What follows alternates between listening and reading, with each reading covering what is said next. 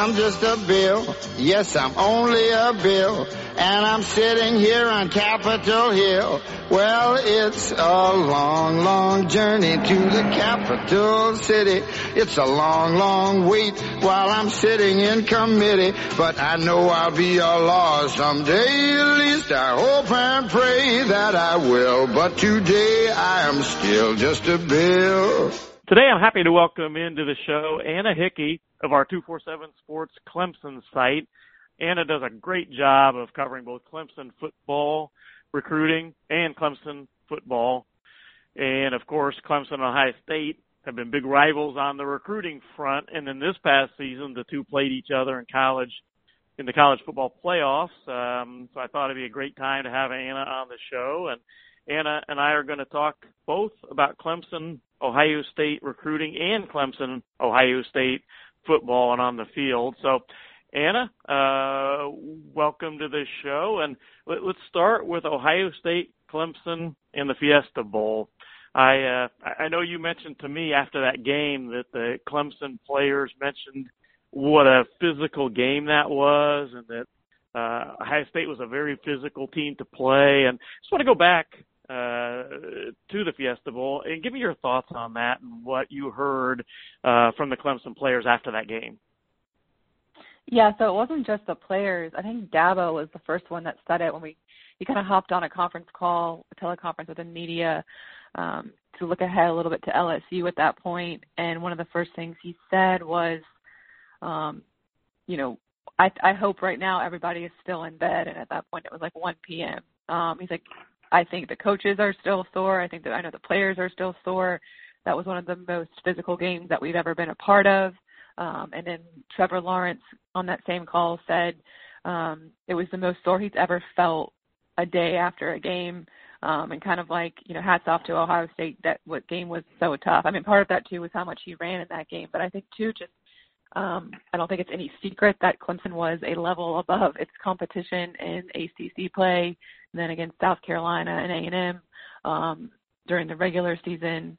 And then you get to play Big Ten, Ohio State, and it's just a totally different ballgame. And to me, that's objective. So I think it was kind of a shot in the mouth a little bit. Clemson was obviously able to handle those punches and kind of deliver a couple blows back. But, I go as far as to say that definitely was more physical than LSU. LSU whipped Clemson, but that was different. It wasn't as physical. I don't think so. It was more of obviously what LSU was able to do offensively and just the athletes that they had on the field.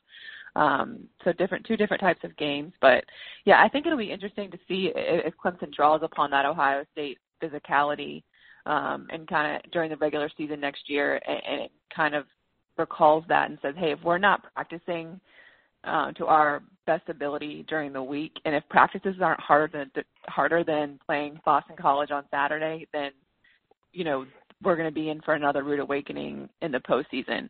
And I think that goes to playing lots of good-on-good, one-on-one, maybe more press man in practice, because we all know, Ohio State's DB largely shut down Clemson's passing attack. And it was because Clemson's receivers really hadn't seen that type of physical DB play all season. And let's stay on the field before we get to recruiting. When I look at the predictions for this coming season, and of course we all are certainly hoping there's going to be a season, and being the eternal optimist, I think there will be one. But let's go ahead to this coming season, and everything I see tends to have Clemson number 1, Ohio State number 2. And I can certainly see why. I know it's a long time, a long way out and all, but, what are your thoughts on Ohio State-Clemson and a rematch possibly in the national title game this coming season? I mean, I don't know how you could discount it. I don't know if I'd go ahead and predict that because I don't think I know enough about the other teams at this point. I don't even think I know enough about Clemson at this point, but you just look at what Ohio State has coming back. Obviously, they have Fields, but that's a huge component. I think maybe running back's a little bit more murky because you lost Dobbins, but then you look at receiver and you got Olave and Wilson and say no more there, plus a loaded freshman class. some experience at defensive line, 3 starters right on offensive line, correct me if I'm wrong there, and then linebackers pretty loaded. So and I think, too, it goes more than just what is returning. It just goes to the coaching staff that Ohio State has. I mean, some of the best coaching in the country. You got leadership returning. And then, obviously, like I said, that central piece, Justin Fields. So that's kind of the Ohio State, from an outsider point of view, what I'm seeing. And then Clemson, obviously, Trevor Lawrence and Travis Etienne, those are huge boosts there. They did lose 4 of the 5 offensive linemen. So that, to me, is a huge question mark and maybe something we're not talking about enough. But especially if they suffer injuries at the position, they're just not deep at all, competitive depth-wise. I think losing both safeties, Tanner Muse and Kayvon Wallace, that's a point of emphasis for Clemson, and it was this spring until practices obviously stopped. Replacing Isaiah Simmons, you're not going to have a jack-of-all sort of player that you can just plug in and blitz one play and then drop in the deep safety, as a deep safety the next play. So figuring out that nickel stand position and kind of the different skill sets you have there. But, I think just with the coaching and what the expectations of each program are, I mean, each program expects to go to the postseason at this point. They expect to compete for championships. And I know Ohio State's going to be super hungry this offseason after what happened, losing to Clemson. So, I mean, there's going to be a chip on their shoulder, and I do believe in that human element that, that motivation does mean something. So, I mean, Alabama, I guess, is in there. Georgia's in there. But would not surprise me at all if we see Clemson, Ohio State either in the semifinal or in the national championship. And with that, let's turn to Ohio State-Clemson recruiting. Obviously the lifeblood of any program, and it's turned into a very competitive situation on the recruiting front as well. The way I look at it, there are 3 guys in particular out there that I think are Ohio State-Clemson battles, or Clemson and Ohio State are 2 of the 3 main schools for the players. And let's start with wide receiver Emeka Egbuka, certainly a target of both schools. And, in my mind, Ohio State, Clemson, and Washington are the 3 schools with Emeka. What are your thoughts? I know you've talked to Emeka and are in tune with that situation. What are your thoughts on the 5-star wide receiver? I think Clemson and Ohio State maybe are recruiting him a little bit differently right now. Clemson is definitely making him a priority, but they want to get him back on campus. He's only visited 1 time. So their approach to me is getting him back on campus and then kind of seeing from there where things go. They're really all in, and I know we're getting ready to talk about him, Troy Stellato, right now. And so I don't even think it's a guarantee that they take 4 receivers this class. They already have 2 commits, and if they land Troy, that would be a 3rd. So to me, and I think Emeka's decision timeline is a little bit more prolonged than Troy. So that's, to me, is a little bit more of a wait-and-see approach. Obviously, he's a terrific player and one of the best in the country, so Clemson is going to be recruiting him hard, but I guess I would say it's a little less urgency with him than there is with Troy. So we'll see if he gets back on campus. I know he was aiming to visit, I think, Ohio State and Clemson maybe on the same swing in April. Obviously, that's not going to happen, but I think in a recent interview with Huffman, 24/7 Sports, he said he's hoping to get to those 2 schools in June. So I think, I don't know if we can necessarily predict how that one's going to turn out with full confidence, because he still plans to visit both schools again. And then I think at that point we'll have a little bit of a better idea coming out of those trips who has the edge and kind of what his thought process is going forward. And then moving to Troy Stellato, in that case, we do know it's down to Clemson and Ohio State, and I agree with you. I think his timetable is a little bit ahead of Emeka. And Troy has been to both schools. In fact, he's been to Ohio State, I know, multiple times. Your feelings right now on Troy Stellato and the Clemson versus Ohio State battle? Yeah, if you like head-to-head recruiting battles, like, this is for you. If you like the marquee, the big-time recruiting battles, I think this is what we like. This is what we like to cover as recruiting junkies and as fans of recruiting. Because Troy, I mean, he's obviously been to Ohio State more. I don't know how many times he's been to Ohio State, but they've offered him sooner. He's been on campus. 3, 4 times, 5 times? Yeah. Mm-hmm. He's been on. Clemson, he's only been twice. The first time was for the Wake Forest game last fall, and then more recently in March for Junior Day with his dad. And I think that March visit really helped a lot because that game day visit, obviously you don't get to do as much during the game week. So this March visit really allowed him and his dad to kind of sit down with the staff, sit down with the academics, sit down to kind of see more of campus, meet more of the players, see more of the day-to-day and kind of what the overall vibe is at Clemson. And then I think his relationship with Dabo Swinney is really strong. I think he really resonates with Dabo. So you kind of got that, and then you're contrasting that with the longer relationship that he's had with Ohio State.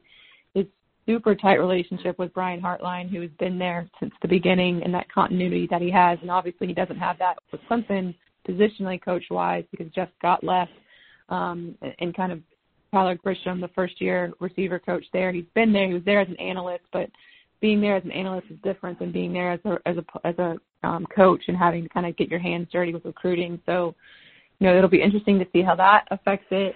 I know he wants to get back to Ohio State and maybe even Clemson before a decision this summer. I don't have a crystal ball in right now because I'm really not sure. I think he could legitimately land at either place.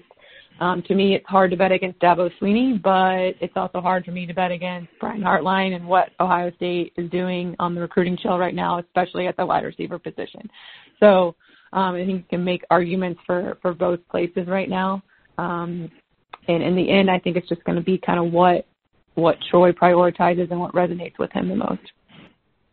And I agree. I think that Ohio State has the advantage in Brian Hartline. Just he in my opinion, has the best relationship with Troy Stellato of any of the assistants recruiting Stellato. And I think that's much in Ohio State's favor, along with, as you mentioned, the familiarity with Ohio State. He's been there more. Do those things win out over the things you've mentioned for Clemson? And, who knows? I agree with you. I'm not ready to make a crystal ball pick on either school right now. I just think it's just too close to call at this point. Moving to the third player I wanted to mention is a player I really love. I think that he's going to be a great player at the next level. That being Barrett Carter from Georgia, outside linebacker. Ohio State's actually recruiting him as a bullet outside linebacker along the lines of Pete Werner. Barrett Carter continues to tell me that he is very legitimately interested in Ohio State, and the Buckeyes are a real contender. But if you look at his schools, they're all Southern schools, and except for Ohio State that are his top choices. And I think right now, if I were going to name a leader, I would name either Clemson or Georgia as his leader. But I am not discounting Ohio State as possibly somehow pulling that one out. But what are your thoughts right now on Barrett Carter? I think Barrett is keeping things close to the vest. He and his family kind of telling all schools they have a shot, telling reporters every school has a shot. And I think part of that maybe to kind of disguise, I think a lot of people maybe pegged him as an early Georgia lean. I know I did, and I still think he's a Georgia lean. But, I think he wants to give every school recruiting him a fair shot. He wants to get places multiple times and kind of see what's out there and see what each school's pitch is before dwindling things down. And really, he's going to enjoy the recruiting process, and he's going to go through it and figure out his options. And I don't think he's ready to kind of pencil himself in as a Georgia commit. I think that's premature. But I do think it'll be hard for schools to beat Georgia just as the in-state power there. That, to me, is where the best odds are. Clemson, I know, is kind of selling him on coming in and being that Isaiah Simmons and doing a lot of the things that Isaiah did and on this most recent visit in the spring. And, again, that's where Clemson kind of had a leg up on some of these guys, is that they did have two big junior days, one in January and one in March. So, some of these visits that these guys have taken to Clemson are still pretty fresh in their mind, despite this lull that's going on right now. So, I think Clemson getting him back on campus, and at the same time they got his teammate back on campus, which is Jordan Hancock. I know Ohio State fans know him because they recruited him before he pulled the trigger for Clemson.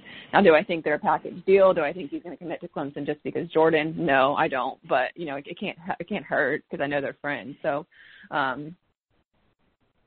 it'll be interesting to see kind of the path that his recruitment takes. I know in the past he's kind of said that he could be ready to commit this spring, but now with the visits being suspended, I would think that summer would be the earliest that he commits, and maybe he even takes it into the season. But yeah, I do think while schools stand a chance, I think it would be an upset at this point. Not an impossible one, but definitely an upset if anyone but Georgia won out.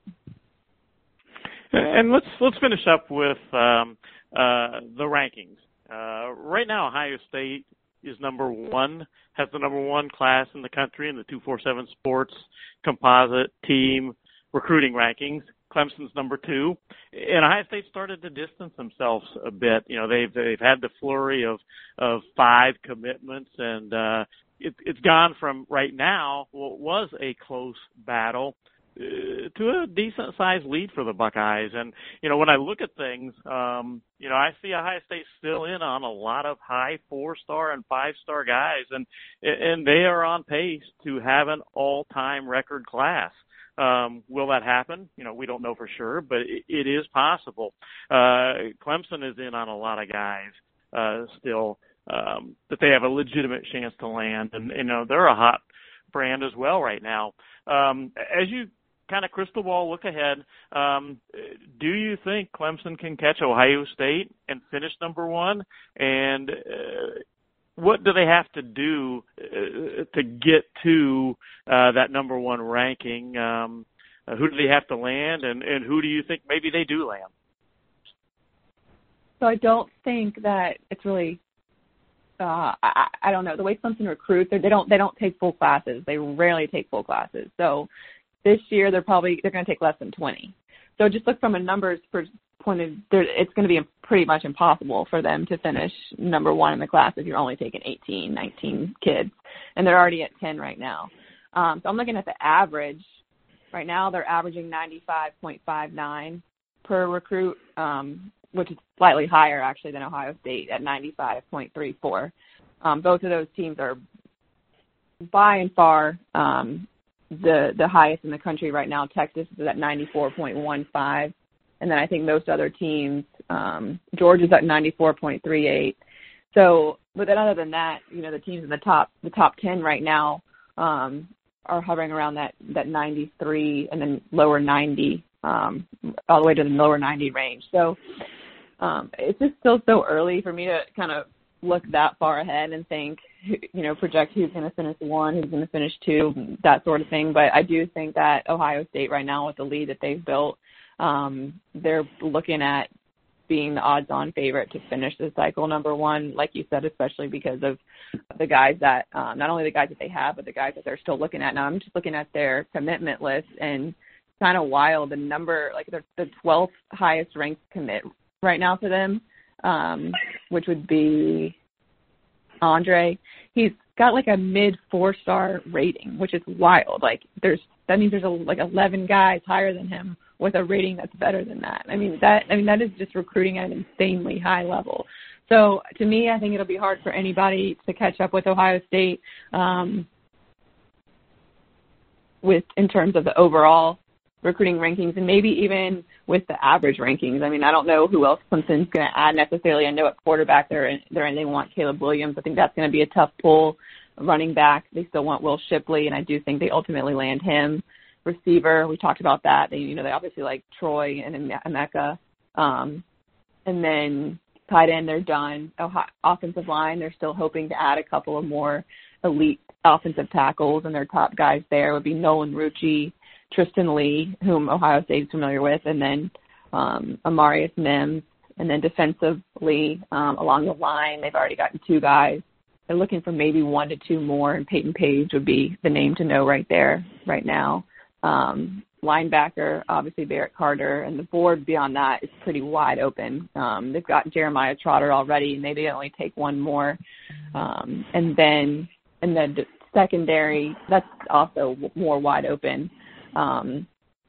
They've gotten one cornerback commitment in Hancock, and then I think they'll probably take 2 to 3 more DBs. So maybe the DBs are kind of the tipping point. Clemson's in it with some high-profile guys like Tony Grimes and JaQuincy McKinstry, but those are going to be really tough pulls. So when it's all said and done, to answer your question in a roundabout way, I don't see Clemson jumping Ohio State. I don't see necessarily anybody jumping Ohio State this cycle. And, to me, it'll be more of who's fighting for that second place finish.